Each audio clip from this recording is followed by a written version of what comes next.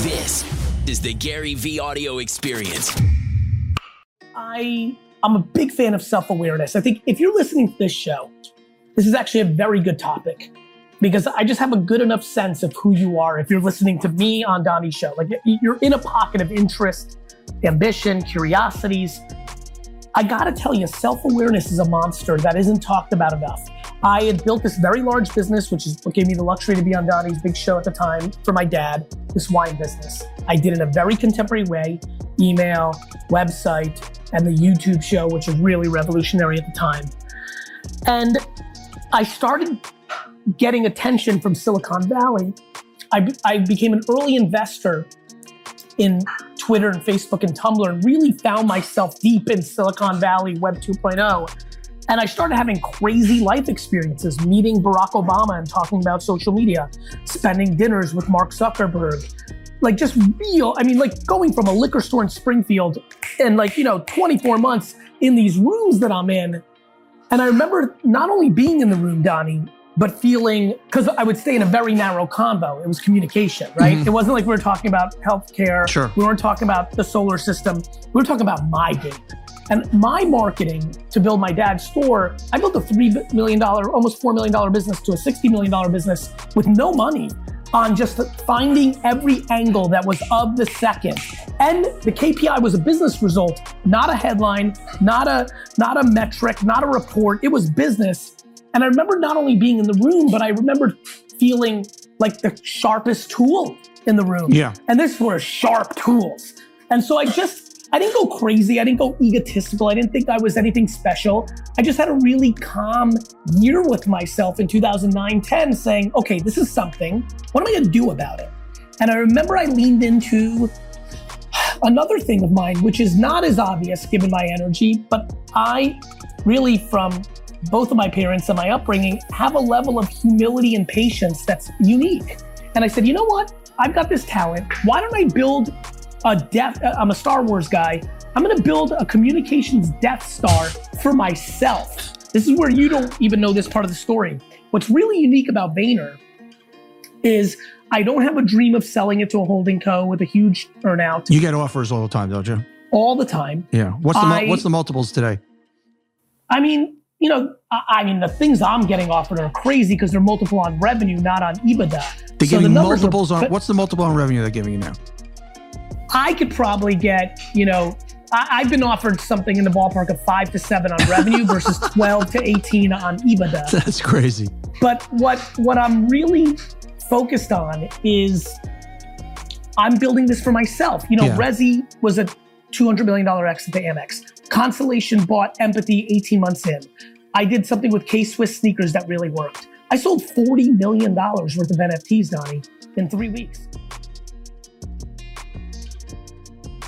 Gary, it's all about distractions, and in this country, there's so many distractions. And if kids aren't willing to, buckle down and just focus in on really what they want, it's just not going to happen. And we need to be, as parents, not to demonize distractions, right? Because we as a parent in Long Island want them to be in the professional lacrosse league because we think Paul Ravel's amazing.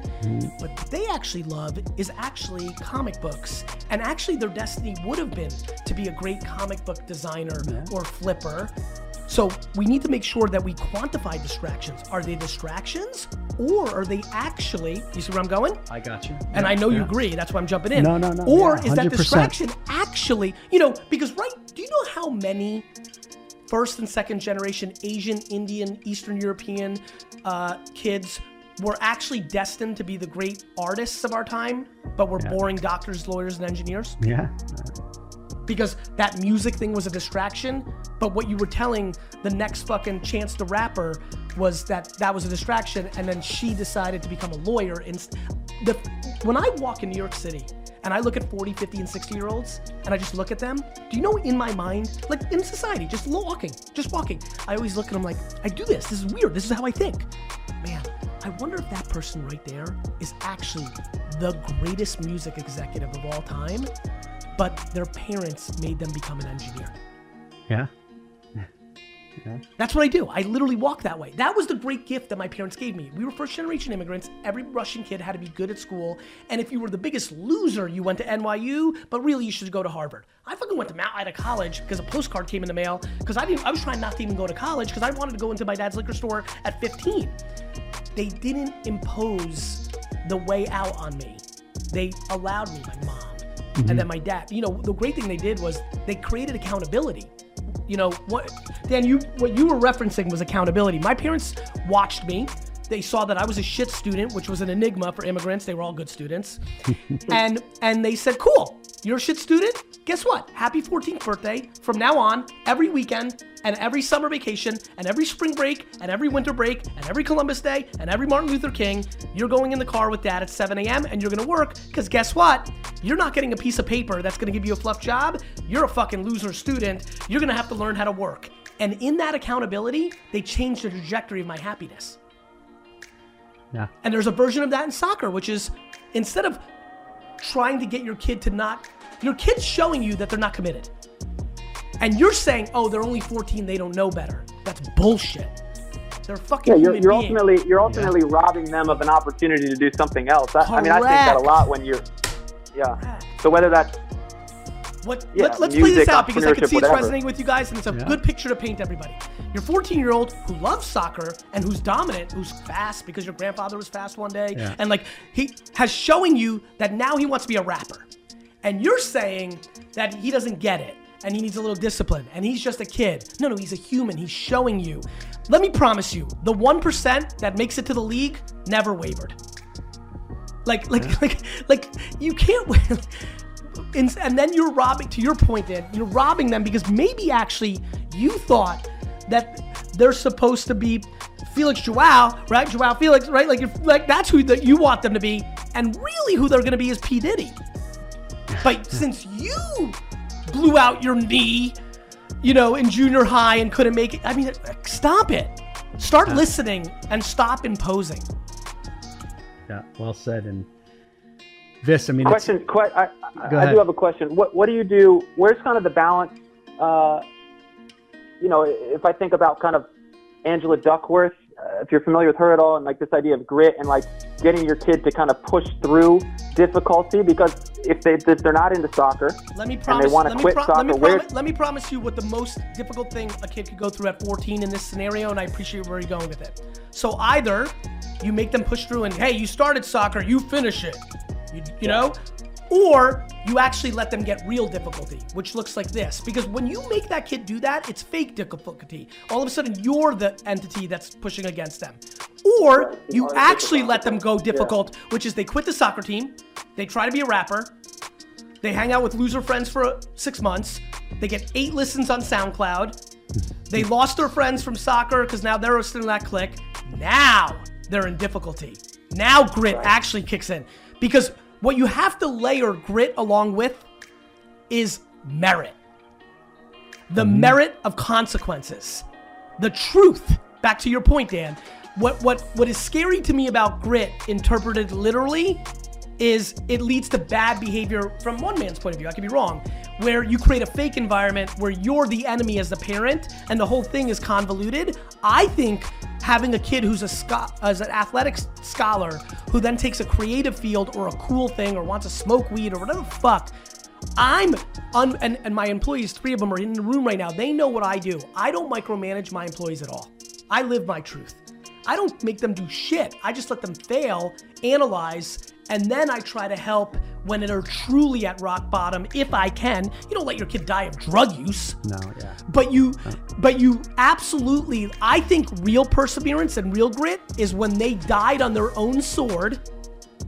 You didn't allow them to use you as the excuse, and you've suffocated excuses because now you're like, well, you chose to do that. I thought you were gonna be Gunna. I thought you were gonna be a big time rapper. Looks like the market said no.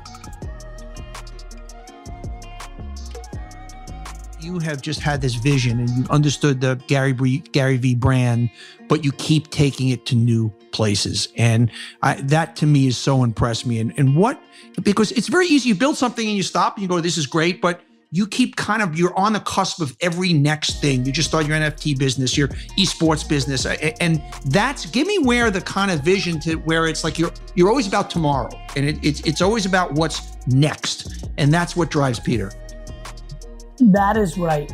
I think it comes from a couple things. One thing that I've realized about myself recently, unfortunately, I'm glad I made it back on time. I had a funeral I had to go to of an incredible woman by the name of Barbara Siegelman, who was, in essence, my dad's great aunt through marriage. And this was the family that when we came from the Soviet Union that really took us under their wing and Americanized us and helped us in a lot of ways.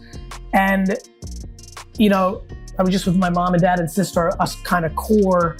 You know, my brother has a young family, wasn't able to make it. And I was just thinking as I was looking at my folks, because that was kind of like the rich American family side of the family, right? You know, I remember the first time I saw a car phone, like in the car was in a Jaguar that Barbara Siegelman had, right? And this is when like we were really lower middle class, And it was funny when you just asked that question, how I just put the two things that happened today together. I think the biggest thing that makes me keep going is how little I like the fruits of professional success from a financial standpoint to do things with it. I prefer the game. It's the process, not the shit, not the stuff. That's it. I love when you give speech. I love when you give speeches to young people.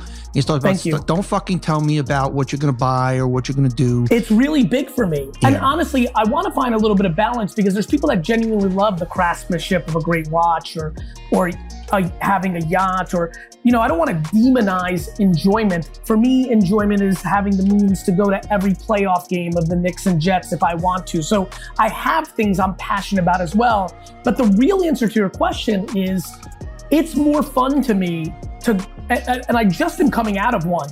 From February 12th to May 12th, actually, I was going at it at a level that I probably hadn't gone at it in a while because I was building this NFT project while VaynerX and VaynerMedia are exploding. It is our era. It is our time. We're in the pre-dawn of our decade, for sure.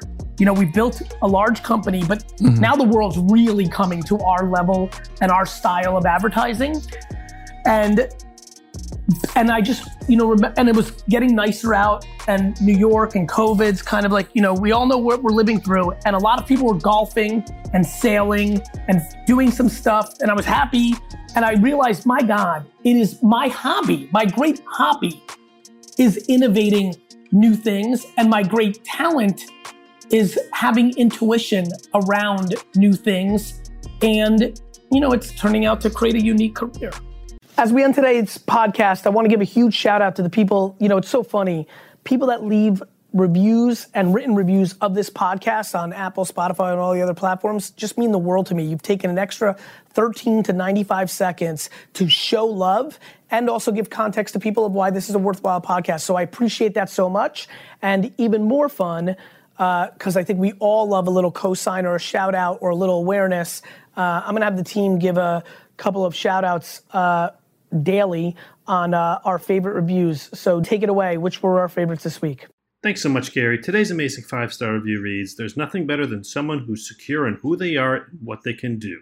Gary creates some of the best guests that allow listeners to stretch their mindset and grow in areas never before thought of.